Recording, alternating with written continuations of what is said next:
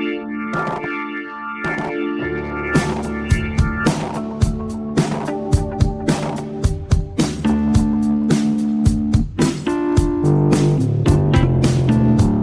everyone. Merry Christmas, a happy Hanukkah, Kwanzaa, Boxing Day, Solstice to all my pagans out there. Happy holidays is what I'm trying to say. This is going to be the last 3 Right Turns that I record this year. I'm going to be taking a break to spend some time with my family, recharge the old batteries. I'll be returning January 6th, I think, or thereabouts around that date. And also, sorry about the delay in this podcast. My wife and I just celebrated our 4th anniversary. That and other holiday-related stuff and Bald Move-related stuff and holiday-related Bald Move-related stuff kind of kept me from getting this episode out. So on this episode, since we're living through the darkest time of the year, literally December, solstice, it's going to be the shortest days of the year is what I'm getting at. I thought we could focus on something, bright and positive, because there's a lot of bad things happening right now. A lot of people are dying that shouldn't be. Our government seems to be paralyzed to do anything comprehensive, or really anything to help people out with it. We have a president who's doing about as much damage to the concept of fair elections and democracy here in America as he possibly can on his way out. Hundreds of Republican leaders around the country are supporting him to the end on this nonsense. And just yesterday, the Supreme Court refused to hear the latest Kraken bullshit stuff that comes before them. Maybe we're drawing to an end to this phase of American politics finally. Maybe. But I suspect we're going to be feeling the effects in America here for years. And it's just so pathetic and sad and depressing. And you look ahead to the future president-elect Biden, and he's released his proposed cabinet picks. And you know what? I got some thoughts, and I want to go over that because I think in the next 4 years, it's going to be as much about managing the conflicts between like neoliberals and leftists as it will be about opposing conservatism. But hell, Biden's not even sworn in yet, so there's lots of time for that. Instead, I want to focus on some good stuff, something good we can do right now, and some good maybe we can do a decade or two from now. Who knows? We're going to do a bit of dreaming. Going to do some Christmas dreaming. But first, let's talk reality. Let's talk current day. There is a runoff election in Georgia for 2 Senate seats. This is a high stakes game. It's a winner take all for control of the Senate, and not just winner. We have to win both seats. If we win both seats, if the Democratic Party secures both of those seats, we may see some strides of progress in this country in the next 2 years. If we lose one or both, the next 2 years is going to be total obstruction in Congress. I mean, there's going to be some obvious ground to be gained in undoing some of the terrible executive orders that Trump has passed and passing some of our own. But there's just going to be not a lot happening legislative because everything's going to go to Mitch McConnell and he's going to kill it all. So it's all up to Georgia. So if you're a Georgian, I really hope you got registered to vote because it's too late to do so now. And I hope you've requested your absentee ballot and that you get your vote in to make this happen before January 5th. If you're not a Georgian, like I did on the last podcast, I really recommend you going to StaceyAbramsFairFight.com to donate to Reverend Warnock or John Ossoff's respective campaigns and to sign up to volunteer to help nationally. One thing Aiden from the last podcast mentioned in Twitter after we recorded and I released it is that, and this is something I didn't even think about, is the concept of text banking. Remote phone banking, or if you're in Georgia and you want to help doing canvassing, if that makes you nervous because, hey, who among us isn't a little socially awkward, right? Or you're concerned about getting too close to people if you're canvassing. Text banking is a great way to do that. And there's dozens of organizations that host these where you can sign up and get people's numbers and you just send them text reminders about the election. You help them find out the registration status, where they can go to vote. And research has shown that get out the vote efforts like these are effective at boosting a candidate a few percentage points or so. And, if we win in Georgia, it's probably going to be just a few percentage points. It might be a fractional percentage point. It might come down to a few hundred, a few thousand votes. There's a real chance to make a real difference here. So if you've got the time and resources, I really encourage you to go volunteer to help out. It's the difference between making a meaningful difference in healthcare and nothing. It's the difference between getting a new Voting Rights Act and doing something about the election security in our country and probably getting nothing done, like has happened in the last 4 years. So fairfight.com, give them some money, sign up to volunteer your time. I think we have a real chance here. And honestly, if we want to turn to the positive, all this Trump bullshit could easily backfire, could easily handicap the Republicans as much as it overall fucks the country, if not more so. Because imagine a world where a third of conservatives just don't show up for elections for like a generation because they think the whole process is corrupt. Imagine a world where a significant fraction of the conservative electorate, and keep in mind, we don't need that many percentage points to win these races. Imagine a world where they think the GOP sold out their fearless leader and abandoned him. Imagine a GOP fighting off third-party threats from libertarian and constitutional party cranks for the next several election cycles. You know, I oftentimes see liberals and centrists worry about what radical leftists can do to the Democratic Party, but man, it's nothing like what the bed Republicans are making for themselves. There's not that many radical leftists. They don't have hardly any power within the party. The Republicans are beholden to their crazies. It's going to be a real shit show. So, you know, maybe there's a silver lining here. We can dream, can't we? Right?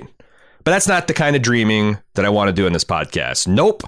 Forget the crazy and corrupt Republicans. There's a lot more of us than there are them. We just proved it conclusively at the national level. You know, we're right. They're wrong. We got more people. Let's dream. Let's dream about the future, about what we can do to make the future better. You know, how we can take those baby steps towards the Star Trek future for humanity. That's kind of like the foundation of this whole podcast, right? Star Trek Republicans. And it's been a while since we did something like this.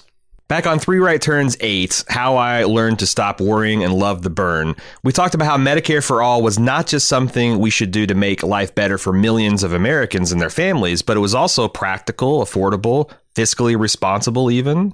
And in 3 Right Turns 11 and 15, we talked about the concept of a universal basic income, a UBI, that would do so much to help our working poor and the middle class, and how we could fund these without overburdening either the middle class or the economy, and the amount of economic freedom that it would offer to all of us. But you'll notice when we talk about these progressive ideas, they're always couched in conservative language about economics, you know, practical, affordable, sensible, responsible. And, you know, I think that's a smart play, which is why I choose to talk about them in those terms, because this country is pretty conservative. It's a lot more conservative than I think a lot of liberals and progressives want to admit. I think a lot of liberals and progressives are probably more conservative than they would like to admit. But still, given that, I've observed many times in my life thus far, over many issues and over many presidential administrations, many political regimes, that when it comes to wars, tax cuts for the wealthy, bailouts for large corporations, this country doesn't tend to stop and ask, how are we going to pay for this? And if someone does ask these questions, they're often belittled, their patriotism gets questioned, and at any rate, they just get steamrolled over on the way to spending just trillions and trillions of dollars on these things. But you ask, can we afford to have health care? Can we afford free education for everybody? Can we afford to house and feed those that are without shelter and hungry in this country? Well, suddenly, everybody comes out with their calculators. They got their spreadsheets. They all want to know, how the hell are we going to pay for all this? And these questions get taken very, very seriously in these circumstances.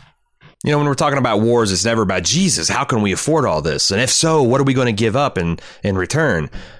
No, it's all about how we need to make sacrifices in terms of our lives and our money. Things that help poor people and working families, those are entitlements, they're handouts, they're welfare. Things that rich people take advantage of to make ridiculous amounts of wealth is investments, enterprise, entrepreneurship. What if all of us, regardless of our level of individual income and net worth, had our own source of wealth? What if we could raise our own funding for healthcare, education, or just generated income for us? What if we funded these things the same way we fund things in the private sector, with smart investments in business and sectors that turn a profit? What would that look like? How could you fund it? What impact would it have on economic inequality? Well, I'd like to introduce you to the Social Wealth Fund for America, an idea that's been put forth in recent years by the People's Policy Project. Now, you might have heard me argue a time or two on this podcast that we need a lot more left-leaning think tanks because the right has hundreds of them all over the country, doing all kinds of bad shit, producing all kinds of terrible policy for state, local, and federal government to rubber stamp and pass. We need our own version of these think tanks to fight back. You know, not with bad ideas, but with good ideas. Not with bad policy, but with good, well-founded policy. And, you know, get the messaging right, all that kind of good stuff. Well, that's what the People's Public Policy is. Now, of course, I'm going to link the full text of the proposal with sources in the show notes if you want to do further reading and dig more into the math and funding, because you can get really into the weeds with this. But here is the simple 1-hour podcast pitch. Currently, in the United States, the top 1% of families own more of this great nation's wealth than the bottom 95% combined. In the decade between 2007 and 2016, the average wealth of the top 1% increased by $4.9 million. Meanwhile, the wealth of the median U.S. family fell by $42,000. Why does this happen? Why does wealth tend to concentrate in this way? It's because relatively minor advantages in starting wealth often compound quickly over time. People who have wealth often have better educational opportunities. They get preferential loans for housing and investments. They have more familial support. These advantages allow them to earn higher incomes. Higher incomes lead to increased savings rates. Those higher savings rates allow them to acquire a larger share of the nation's wealth. And again, all broadly speaking, rich people can be stupid with their money and lose it all, and a poor person can certainly strike it rich under the right circumstances. And certainly, it's not just all about the dollars, because where you were born, skin color, gender, all these things come into play to either magnify or minimize these all compounding trends. But again, you know, if you're a betting person, the statistical trend is clear. If you have money, it's easier to make more money. And this is that rocket ship leaving the atmosphere analogy that I've used fairly often on this podcast and elsewhere. The fact that, you know, if you're in a rocket, you use a vast amount, the majority of your fuel just punching through the Earth's thick atmosphere, just getting that air, that oxygen, that carbon dioxide, all that stuff out of the way. It uses another fair chunk to leave the planet's gravity well, and then hardly any to move around through space. So likewise, once you've got your food, your shelter, your education, all that stuff paid for, which is the atmosphere and the gravity in this example, everything else is like jetting around in the galaxy. You know, it's relatively easy peasy. If you're poor, on the other hand, you're not going to be able to invest to save money because you don't have any money. You won't be able to save for your retirement. You won't be able to invest in stocks. You're never going to be able to punch through the atmosphere and reach the stars. So how can we fight against this seemingly inevitable trend? Well, the People's Policy Project advocates setting up a social wealth fund for all Americans and issuing every citizen one share of ownership into this fund. You get the fund established, and the government will start to accumulate assets for the fund to manage. Things like stocks, bonds, real estate, you know, the same stuff that the wealthy do to create wealth. And regardless of your starting level of wealth or your personal finances, your personal income, the value of your share is going to increase as the value of the assets in that fund increase. Now, no one would be allowed to sell their share or cash it in. It's not going to be like a stock that way. Instead, the fund would issue an annual universal basic dividend each year from the money that the fund generates. Thus, the fund would continue to grow and keep paying out money to you year after year after year. Now, this isn't a new or radical idea. Social wealth funds, also sometimes known as citizen wealth funds, have been proposed hundreds of times in the last century. And it's not, like you'd think, just cranks, commies, pinko socialists, those types that have proposed or endorsed these plans. No, a lot of serious economists have spent time working on these ideas. For example, Nobel Prize-winning economist James Mead published a paper supporting social wealth funds back in 1964. So it's not a new idea, and you might be thinking, well, this sounds great in theory, but look, it's never going to work in practice, because of course, we all know that the government sucks at making money. It's only excels at really one thing, and that's pissing money away, tax and spend. Government's inefficient as hell, and it'd probably just be throwing a lot of good money after bad. Maybe you could think that, because it's pretty much how I felt about things until about, 10 years ago or so. But social wealth funds aren't just a theory.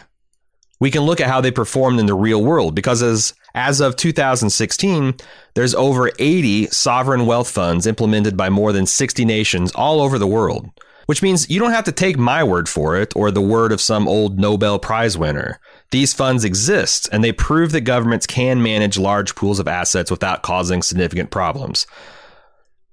Before we talk about some success stories, we're going to examine what's been described as a failure, which is unfortunate because at the time, it was the world's most famous social wealth fund. It was briefly established in the 80s and was called the Swedish Wage Earner Fund. The Swedish plan called for using a tax to gradually transfer ownership of Sweden's corporations away from private shareholders into wage earner funds administered by the country's labor unions. The Swedish companies would be required to pay 20% tax on their profits, but they wouldn't pay that in cash. Rather, they would issue an equivalent amount of new company stock in the relevant wage earner fund. The thought was that if Swedish companies maintained a profit margin of, say, 15%, and Sweden continually reinvested the fund's profits back into buying more shares, the wage earner funds would have a majority ownership and thus effective control of the Swedish companies after just 25 years. It's not quite seizing the means of production, but it's clear that the goal was for everyone in the country to at least equally enjoy in the fruits of the nation's labor. The New York Times, covering the proposal, noted with some irony that the proposed transition to collective ownership relied upon the country's stock market, the heart of capitalism. So in 1982, Sweden's Social Democratic Party, the SDP, won the general election in part because of a promise to implement this social wealth fund. Now, as you can imagine, the interest of private capital did not take this lying down. Critics called it a socialist program masterminded by Marxist economics of the Swedish Confederation of Trade Unions, which, they're not entirely wrong there. But that's not a factual rebuttal. That's just a lazy screaming about, the supposed evil of socialism. But 1980s, height of the Cold War, hell, those attacks are still pretty effective today. So they definitely did some damage back then. Some economists predicted that after the plan, the market economy would cease to exist. Even Sweden's national treasure, the band ABBA, got into the game. Their manager organized a concert to, quote, help finance the fight against a socialist takeover. And was quoted as saying the SDP's electoral victory might be the first time a country would freely vote to go behind the Iron Curtain. Nevertheless, despite this opposition, the plan was implemented in 1984, as George Orwell predicted. Though as these things usually go, by the time the proposal became policy, it arrived in a much diminished form. It goes into committee, people say, is that socialist? And people go, nah, it's not really. And you do some back and forth and you get a weakened form of what you wanted. Under the actual program, the government imposed a relatively small excess profits tax on companies rather than requiring them to directly issue new shares to the fund. That way they could keep control of their company and ownership of their company. Also, they created regional funds to hold these assets rather than a national fund to kind of, distribute the responsibility and make it less socialist. These moves were designed to slow down the social ownership of the private companies, and they were effective. But even still, with the cash received from the excess profit tax, it was enough for the Swedish government to buy 7% of all Swedish company stocks by 1991 and put it into the public's hands.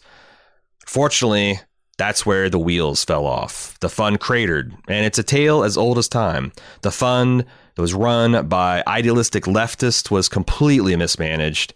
It suffered from grift and all kinds of graft, politicians lining their pockets with the public's money, incredibly irresponsible. And that's how we know the government can't be trusted with our money. Ha ha, gotcha. Actually, it was the hue and cry over the creeping socialism that caused the Conservative Party to retake power in 1991, and they just put a stop to the policy. And they took the national fund and they privatized it, turning it into essentially a money market account that Swedes could invest in. And just like that, the greatest experiment in democratizing a nation's economy was strangled in its crib. Not because it wasn't working or effective, but because it was perceived as socialist, and socialist was bad. The Swedish experiment thus was over, but the Scandinavians weren't done with the idea of social wealth funds. Enter Norway. Norway, home of the much discussed Nordic model. Hell, just a few episodes ago, we were discussing worker-owned co-ops, and you'll remember that Norway was one of the countries kind of leading the way in democratizing the workplace in that manner. Yes, Norway, that country consistently in the top 5 as measured by the World Happiness Index. Here in the United States, we're ranked as 18th and falling and lag far behind our peers in terms of life expectancy and per capita share of the GDP. Norway is happier than us. And they live in total fucking darkness for like 2 months out of the year. It's amazing.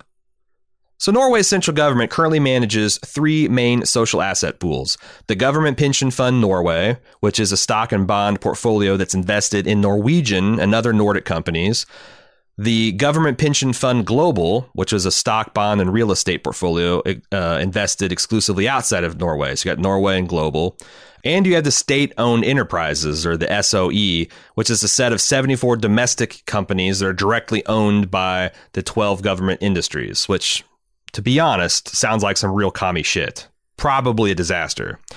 So just how are these funds doing exactly? Well, in 2016, the Norway Pension Fund controlled assets equal to 7% of the nation's GDP, the gross domestic product. The state-owned enterprises are worth 23% of Norway's GDP. And the Global Pension Fund, it owned assets in excess of 241% of Norway's GDP. 241% of the country's gross domestic product is the equivalent of that is in this Global Pension Fund. Altogether, Norway's central government owns assets equal to 271% of the nation's total yearly economic output. If the U.S. government owned a similar amount of wealth, we'd have a social wealth fund of over $54 trillion. Norway's government funds combine to own a little more than 1/3 of all the equity listed on the Oslo Stock Exchange. The level of public ownership is nearly 5 times what the Swedish plan was able to achieve before it was halted. And the end result is that the Norwegian government owns around 59% of the country's wealth. As an interesting comparison, those godless communist Chinese, their government only owns about 31% of its national wealth. And just to restate, the Norwegians are not an unhappy, oppressed people. The land of the midnight sun is home to the 5th happiest people in the world right now.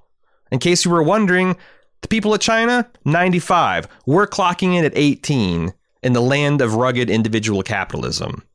As you can imagine, Norway's holdings generate lots of money.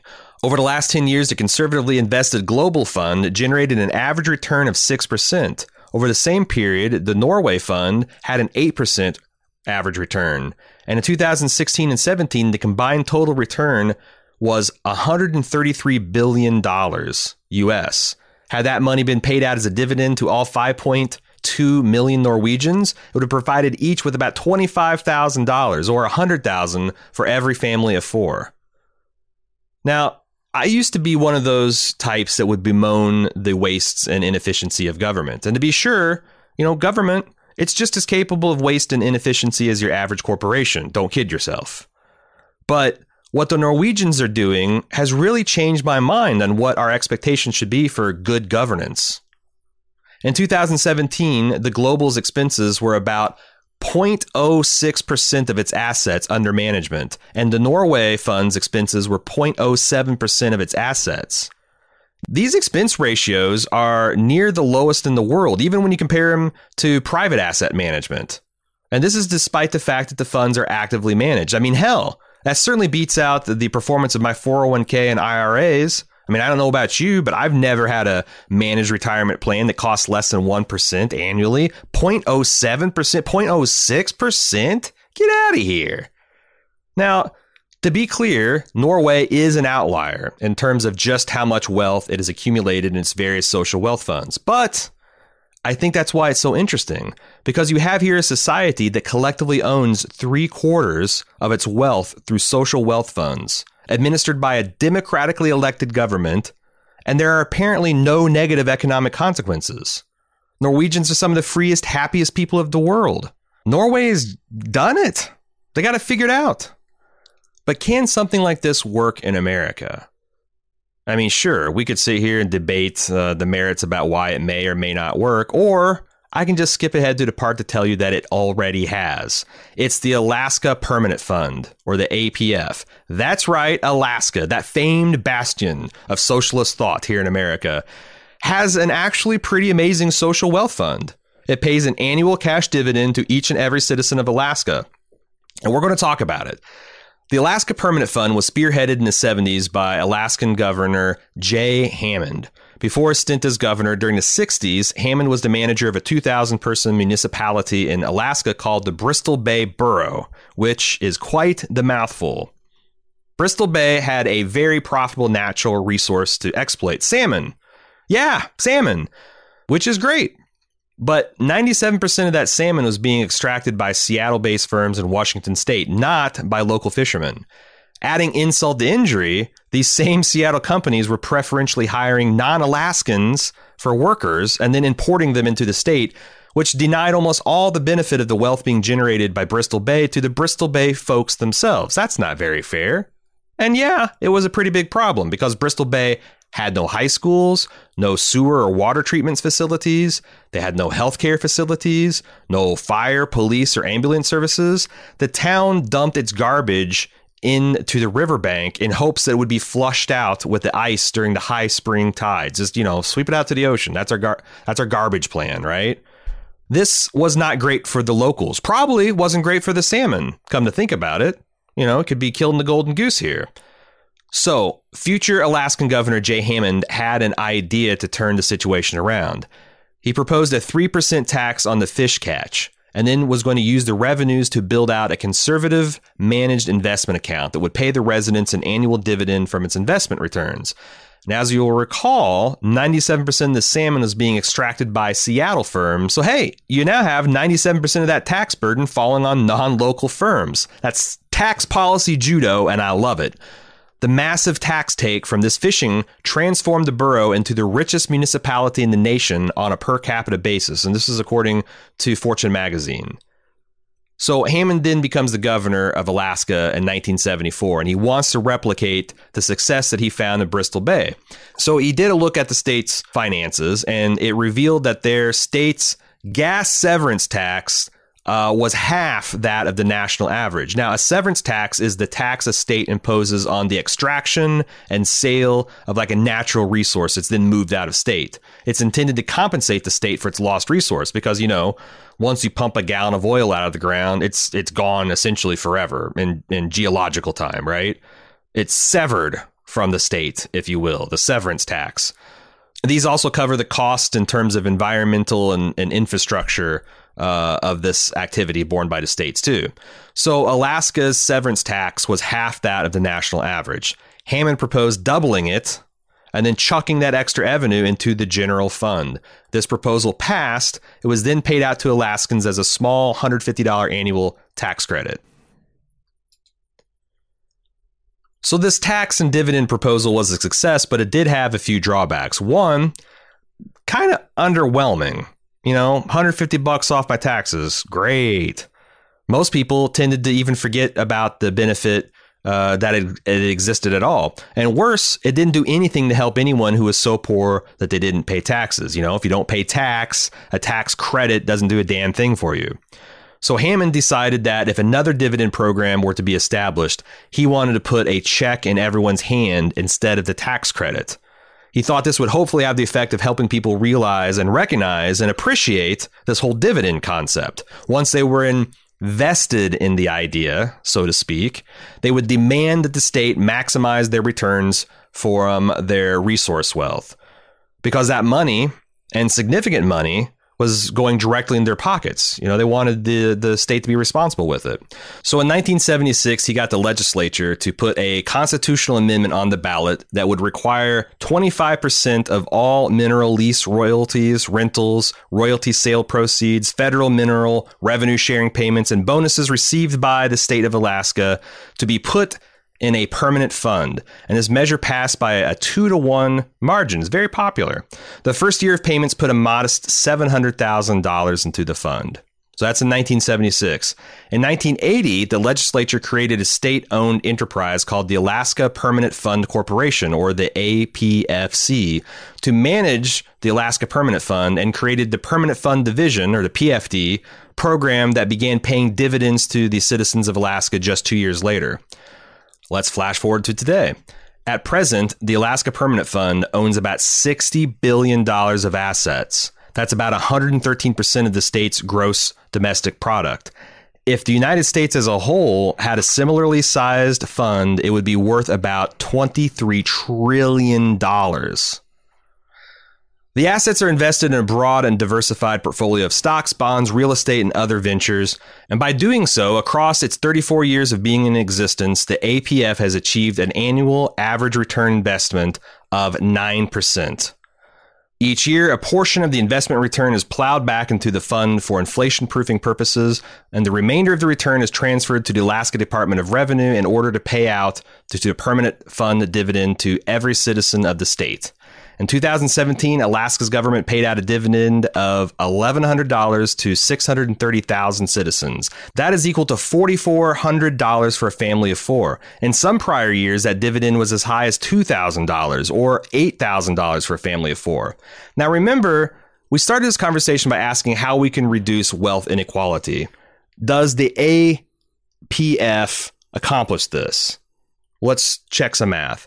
A family making $20,000 that receives an $8,000 benefit increases the income of the family by 40%. On the other hand, a family with an income of $200,000 that make a lot more, receiving the same benefit, sees their earnings boosted by just 4%. That math tends to suggest that the way these funds are distributed would flatten income inequality. And you know what? In 2016, Alaska was the most equal state in the country and has tended to bounce around yearly in the top 2 or 3 states by this measure. The bottom line is that Alaskans love this program. 40% of Alaskans say the dividends make a great deal or quite a bit of difference in our lives, with 39% saying they make a fair amount or at least some difference in their lives. Those saying the dividends make the most difference are women without college degrees, unmarried women, mothers with children, and Native Alaskan women. Nearly 80% of Alaskans say the PFD checks are an important source of income for people in my community. 84% agree with the statement that as owners of the Alaska Permanent Fund, Alaskan residents are entitled to an equal share of the earnings of the fund. And 74% take it all the way to the extreme, saying that millionaires should also receive the dividend as well. On my current favorite science fiction show, The Expanse, the Belters, these people that live out and amongst the outer planets in zero gravity, they have a saying, the more you share, the more your bowl will become plentiful. What if that's not just like hippie shit? What if that's real? What if everyone having economic opportunities and sharing their state's wealth equally reduced frictions between peoples and classes? So the APF is so popular in Alaska that 64% of residents would rather create a state income tax, and Alaska is one of the few states that don't have one, rather than reduce dividends in order to cover the state's projected budget shortfall. Which means citizens of one of the most conservative states in the country support paying an income tax rather than jeopardize their universal basic dividend program. That's how much they love it. What if the United States government created a national social wealth fund along the same lines as the Alaska Permanent Fund? The People's Policy Project suggests doing this and calling it the American Solidarity Fund. I personally would call it the American Freedom Fund because, solidarity, that's just pinko as fuck. You can't slap a bald eagle on that. Maybe you can. We got a program called Social Security passed in this country once upon a time. But at any rate, that's what they want to call it. So we'll just go with that. I'm just saying that the American Freedom Fund, American Patriot Fund, the American Liberty Fund, those, they got some potential. They feel like they're a lot easier to market, maybe. I don't know. But this fund's going to operate the same way that any other social wealth fund operates. Money and assets will be placed in the fund. A public entity will manage those assets in a way that generates investment returns. Then those returns will be used to fund social spending. And in this case, provide a universal basic dividend for the citizens of this country. How can we make something like that happen? Well, there's various ways that we can add assets to our newly created American Solidarity Fund. For example, voluntary contributions. People would just donate money or other kinds of assets and property to the fund, and the government will encourage people to do so. Which leads us to a very important question. Why the fuck would anyone do this? Well, I don't know. When we're talking like billionaires, why the fuck do the ultra rich people do anything that they do? Why do they engage in philanthropy? Probably the same reason that anyone does anything, ever. It just makes them feel good. Is that realistic? I mean, I don't know. I do know it's a stated plan of Bill Gates and Warren Buffett to give away at least half their wealth before they die. But look how popular the Alaskan Fund is. Think of the bragging rights the ultra wealthy could get by single-handedly moving the needle on our Solidarity Fund here. Like, move it a significant digit. I mean, they get in way dumber competitions all the time. They buy sports teams for billions so their communities will love them. Who has the biggest yacht? Who's got the biggest private island? Why not this? Why couldn't it work? I mean, shit, we can even give some kind of economic medal of freedom to large donors. They can wear it to red carpet events and everybody kiss their ass for it. It's going to be great. They'll love it. And, maybe you're skeptical of this, and that's fine because it's really not the main way of building our Solidarity Fund. If you can get a handful of billionaires to kind of do something amazing with their cash, then shoot, why not? It's worth a try. Another way we can grow the fund is by ring fencing existing assets. And that just means that we directly transfer existing state assets into our fund. So the United States government, and that means you and me, we the people, we, it turns out, own a large amount of physical assets, including over 450 million acres of land valued at $2 trillion. Nearly 1 million buildings and other structures worth hundreds of billions more, thousands of miles of intercoastal waterway, vast infrastructure projects, bridges, roads, dams, power plants. We also own the electromagnetic spectrum, which we auction off to telecommunications companies, which is how radio and TV stations operate. We let them blast their shit through the air, and we, the people, get a cut from it. We own it. They get to lease it from us. So if we transfer these assets into the fund, we could generate income by renting them out, or maybe in certain limited cases, selling them and using the revenues from the sales to buy other more promising assets like stocks and bonds. I'm not talking about selling Mount Rushmore or the Great Smoky Mountain National Park. I'm talking about, old dilapidated buildings that someone wants to develop, stuff like that. Also, we can make the governmental agencies using our land and buildings pay rent to the Solidarity Fund. That's a neat trick. We owned a building that Congress is in. Congress would have to pay us a little bit of rent, IRS, wouldn't that be ironic? We, the people, would all then collectively become landlords, which, of course, is a time-tested way to build and maintain our wealth. You could also always raise funds the old-fashioned way with taxes and fees, not just like payroll stuff, things that take out of people's income. That's kind of counterproductive when you're trying to boost, the equality of income. For example, there's a one-time market capitalization tax that we could impose to jumpstart our fund. This would be a one-time tax on the market capitalization of all publicly traded companies. Companies could pay this tax in cash or by issuing new shares of the company to the fund, like the Swedish model. You remember that one we started talking about in the beginning, right? But this isn't just some crazy Swedish socialist idea. The Security Exchange Commission already imposes a small one-time market capitalization tax on all newly issued securities, which it calls a filing fee. The market capitalization, which is basically the net worth of all public U.S. companies, is about $30 trillion right now. So a one-off 3% market capitalization tax would then bring about $1 trillion of assets into our fund. Now, I don't know, maybe be worried that would handicap the market somewhat, but this amount of money is just a few months worth of the total return provided by the stock of these companies. We could also impose an ongoing market capitalization tax at a much lower rate, of course, say 0.5%. I swear the whole point of this is not to wreck the economy. We just want to build the wealth fund. So we could ask the Security Exchange Commission to collect this tax because, again, it already does this for all newly listed companies. So we just be rolling this back. This would be your back taxes. You didn't pay this to begin with, so everybody has to pay it up right now. And speaking of newly listed companies, we could use an IPO tax. When a private company goes public, it does so through an initial public offering or an IPO. The reason any company goes public is because having stock increases the value of the company. Publicly listed and traded stock increases the value of your company. Studies have shown that boost is about 20 to 30% of a company's value just by going public. Now, the government creates and maintains the uniform and tightly regulated securities markets that make this premium value possible. So it stands to reason that it should share in the value that it creates. I mentioned that one small time filing fee that the SEC charges to all newly listed companies. Yeah, that's a 0.01245% of the company's market capitalization.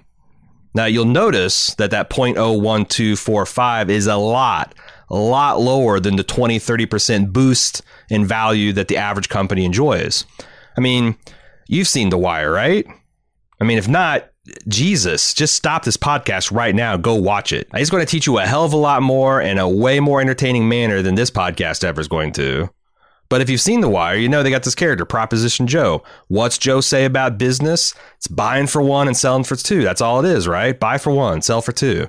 The SEC is buying for 30 and selling for 0.01245, and that ratio is fucked. We could boost that up to 5% on either cash or stock and put that right back into our funds. Easy peasy. What about a mergers and acquisition tax?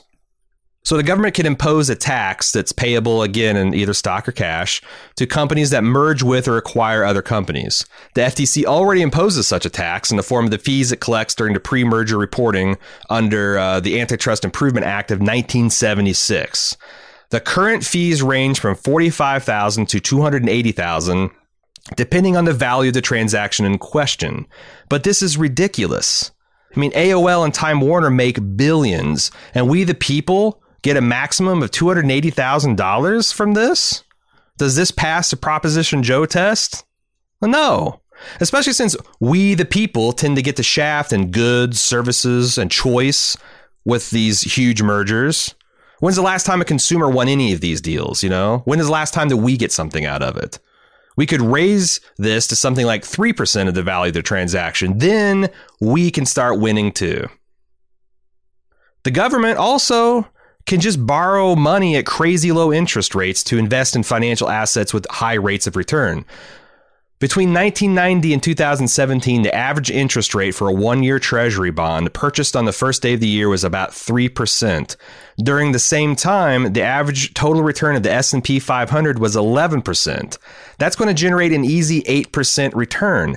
Banks get sweetheart loans to turn around and lend us that same money at a much higher rate of return all the time. Why not we, the people? Why can't we get some of those sweetheart deals? The project cites the fact that if we had a solidarity fund in place between 1990 and 2017 and borrowed $1 trillion per year at the prevailing one-year treasury bond rate and invested that $1 trillion into the S&P 500, it would have generated a cumulative return over the period of $2.3 trillion. So after these assets are bought and brought into the ASF, they of course have to be managed effectively or they won't perform well. How do we ensure that? Well, there's no reason to reinvent the wheel. In Norway and Alaska, they created a new entity to manage their social wealth funds, and that's what we're going to do too. So Congress would introduce a bill to authorize the Treasury Department to create a new corporation. Let's call it the American Solidarity Fund Corporation, ASFC. The Treasury would appoint its board members and the board chairs and the auditor, and from there, the ASFC's board would be responsible for the management of the ASFC itself, including the election of their CEO. Now, while the ASFC would have quite a bit of independence from the Treasury Department, we, the people, can still maintain control over the way these funds are allocated. For instance, the Treasury or Congress could create a process for excluding companies from the fund if the companies are found to violate established guidelines, like maybe they engage in human rights violations or they're particularly severe environmental destruction. I mean, what's the point of all this if we're just publicly owning the means of oppression of people and the destruction of the planet, right? Trying to do good things with this. This is the American Solidarity Fund, not the American Oppression Fund. Norway's Global Public Fund maintains exclusion lists along these same lines too, because they don't want to invest in all that bad stuff publicly either. Also, since the ASF will own shares of companies, it will have the ability to exercise the ownership rights that these shares confer, just like a voter at shareholder meetings. How would we, the people, collectively exercise these ownership rights? Well, the Treasury could issue voting guidelines that the ASFC would have to implement on a vote-by-vote basis. For instance, the Treasury could create CEO pay guidelines that the ASFC must follow when casting shareholder votes for or against CEO pay packages.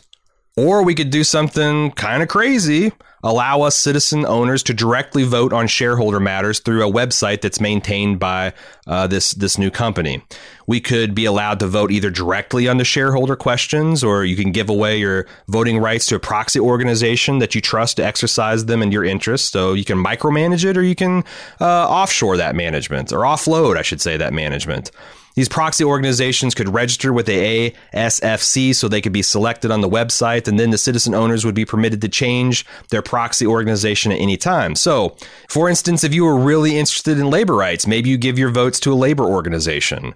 Or maybe if you were really concerned with the environment, you could trust your votes with the Sierra Club. Whatever.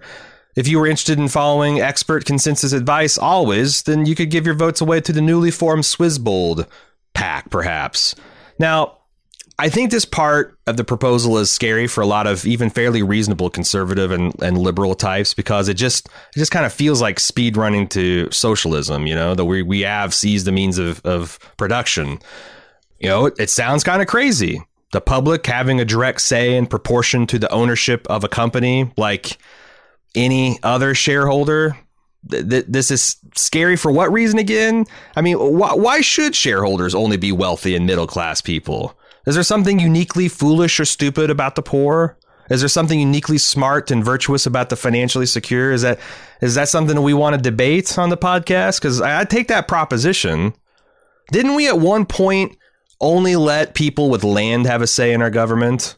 And now we're here wondering if we should stick with this. What is this? Economic feudalism?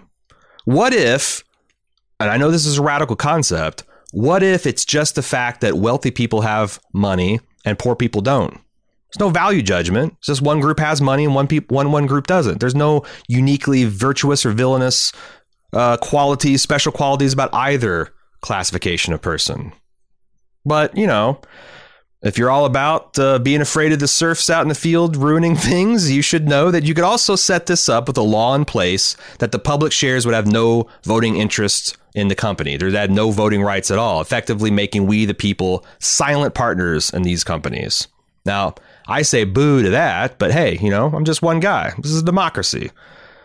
The whole point of this is to provide a universal basic dividend, which is paid out of the profits from the ASF. How does this work?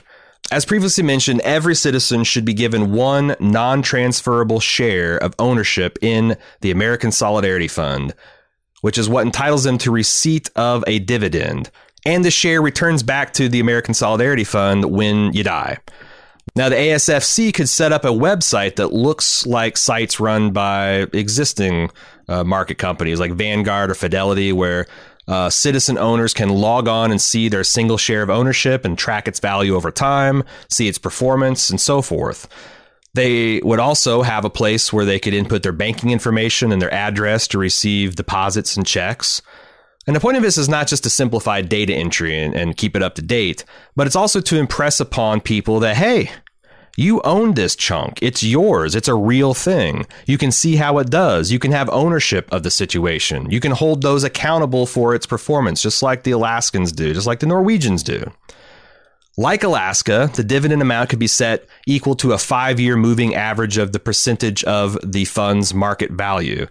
This percentage would be set either by Congress or by the Treasury and would aim to, on average, withdraw the amount equal to an inflation-proof adjusted return value for the fund. That way, this is a fancy way of saying we don't ever want to withdraw from the principal. We just always want the fund to pay out of its profits, right? That way, the fund will always keep growing. And use a 5-year moving average of the market values to smooth out market volatility. Because we know, markets go up, markets go down. And this just prevents some years paying out huge benefits and then some years paying out hardly anything. So what does all this mean to a citizen such as yourself? Remember when we said if the United States had a social wealth fund proportionally as large as Alaska's, it would be worth $22 trillion? Well, if we drew a conservative 4% out of that each year, and again, that's conservative, and give it to every citizen in the country, it's going to pay out almost $2,700 each year, every year, and it's going to keep getting bigger and bigger. And imagine if we had a fund that's proportionally big as Norway's, $54 trillion. The payouts would be over $6,000 a year for everybody. That's you, your husband, your wife, your kids, not your dogs, all humans, citizens, $6,000 a year. Now, note that none of the funding that I discussed here, and there's all kinds of proposed fundings if you read the full proposal, but none of the ones I discussed here compete in any way with Andrew Yang's idea of funding the universal basic income, which means conceivably you could do both. And it doesn't touch anything about income tax rates either, which if you'll recall in the episode where we talked about Medicare for All is the primary way to fund something like that. Imagine everyone getting $1,000 a month every month and $2,700 each year, and you don't have to worry about paying for healthcare. A family of 2 adults and 2 kids would get about $2,000 a month from their UBI, almost $12,000 a year from their dividend. Well, what would that do for you, for your family, for our country's poor? I'm telling you, as a small business owner myself, this would be transformative. See, I have this crazy idea that it's not moral to hire people and not pay them a living wage, which, really puts a damper on the hiring of people. Neither Swizzbold nor Bald Move has the cash to hire another full-time person at a living wage and provide benefits to them. I mean, we just don't.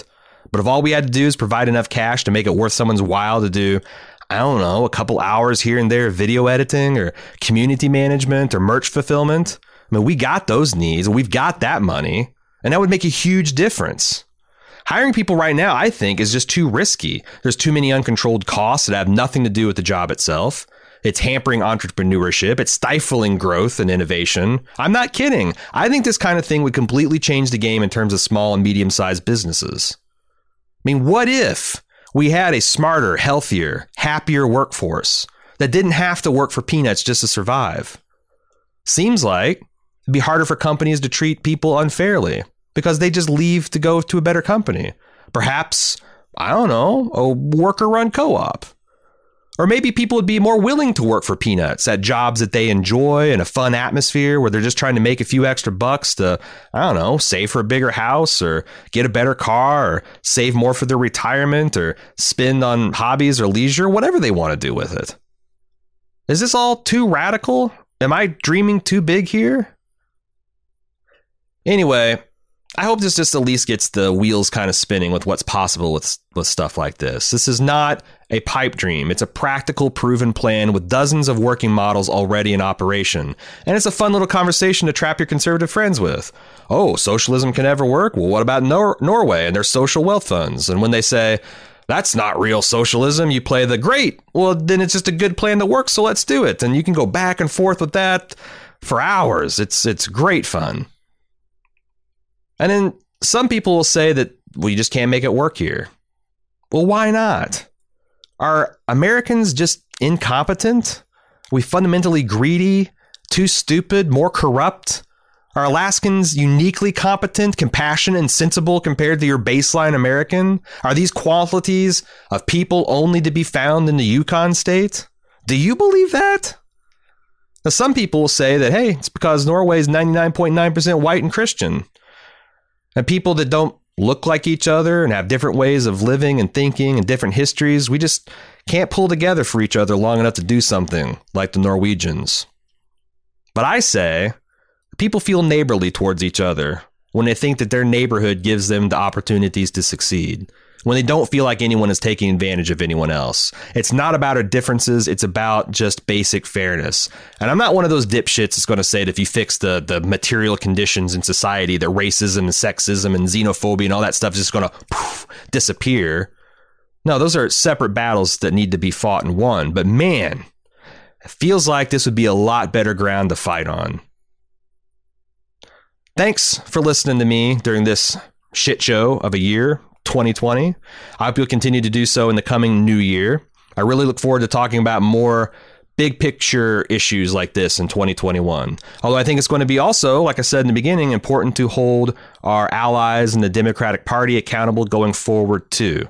Biden and Harris and their team said many times that they ran on the most progressive platform in U.S. history. And a lot of leftists and progressives like me voted for them despite preferring other candidates. And not just because they were merely better than Trump. That's a pretty low bar, But I expect them to do their jobs and keep their promises. I want them to fight just as hard for progress as the Republicans do to hold it back. I want them to get out there and do what I advocate for on almost every podcast, which is to convince people. Use the bully pulpit.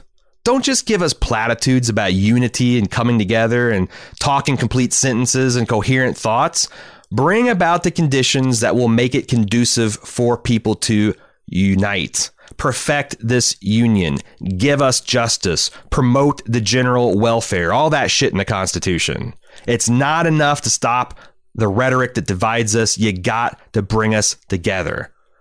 And that's what I'm looking forward to seeing in the years to come. And if I'm not seeing it, we're going to talk about it. As far as our little operation here, me, Jim, and Cecily are going to be brainstorming in January about how we can maybe do more Swizzbold stuff without taking away from our pop culture stuff at Bald Move or destroying our work-life balance. We got some plans. I'm going to try to figure out how to handle feedback better because I haven't been super great about featuring it on the show thus far. And I'm going to try to change that in 2021. Got a lot of really cool interviews coming up. Going to be working and talking with a lot of cool people. And as far as feedback, I'm not sure if that means I'm going to have an off week, every other week feedback only show, or maybe do feedback live streams on YouTube or Twitch that I can have Jim pull a podcast or two out of. I don't know, but we're going to figure something else out because I got to. I'm getting too much good feedback and I really appreciate it. You can always send that to 3rt@swizzbold.com. And if you value the information perspective that I provide on the podcast, boy, I sure would appreciate your support.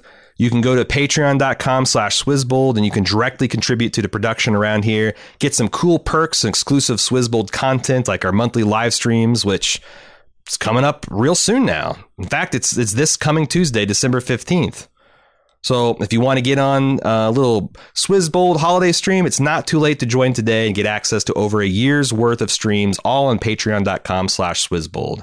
And now I'd like to thank all of our Fred level patrons. Thank you to Anoka Jung, Mark Hahn, Laura Luthi, Brandon DeVito, George P. Burdell, Angela Morano, Jared Harrelman, Brian Rasmussen, Lisa Singleton, Dave Satterley, Jordan Hoyt, Arvind Rao, Kira Grushow, Greg Rasp, Slava Kasreliovic, and James Taylor.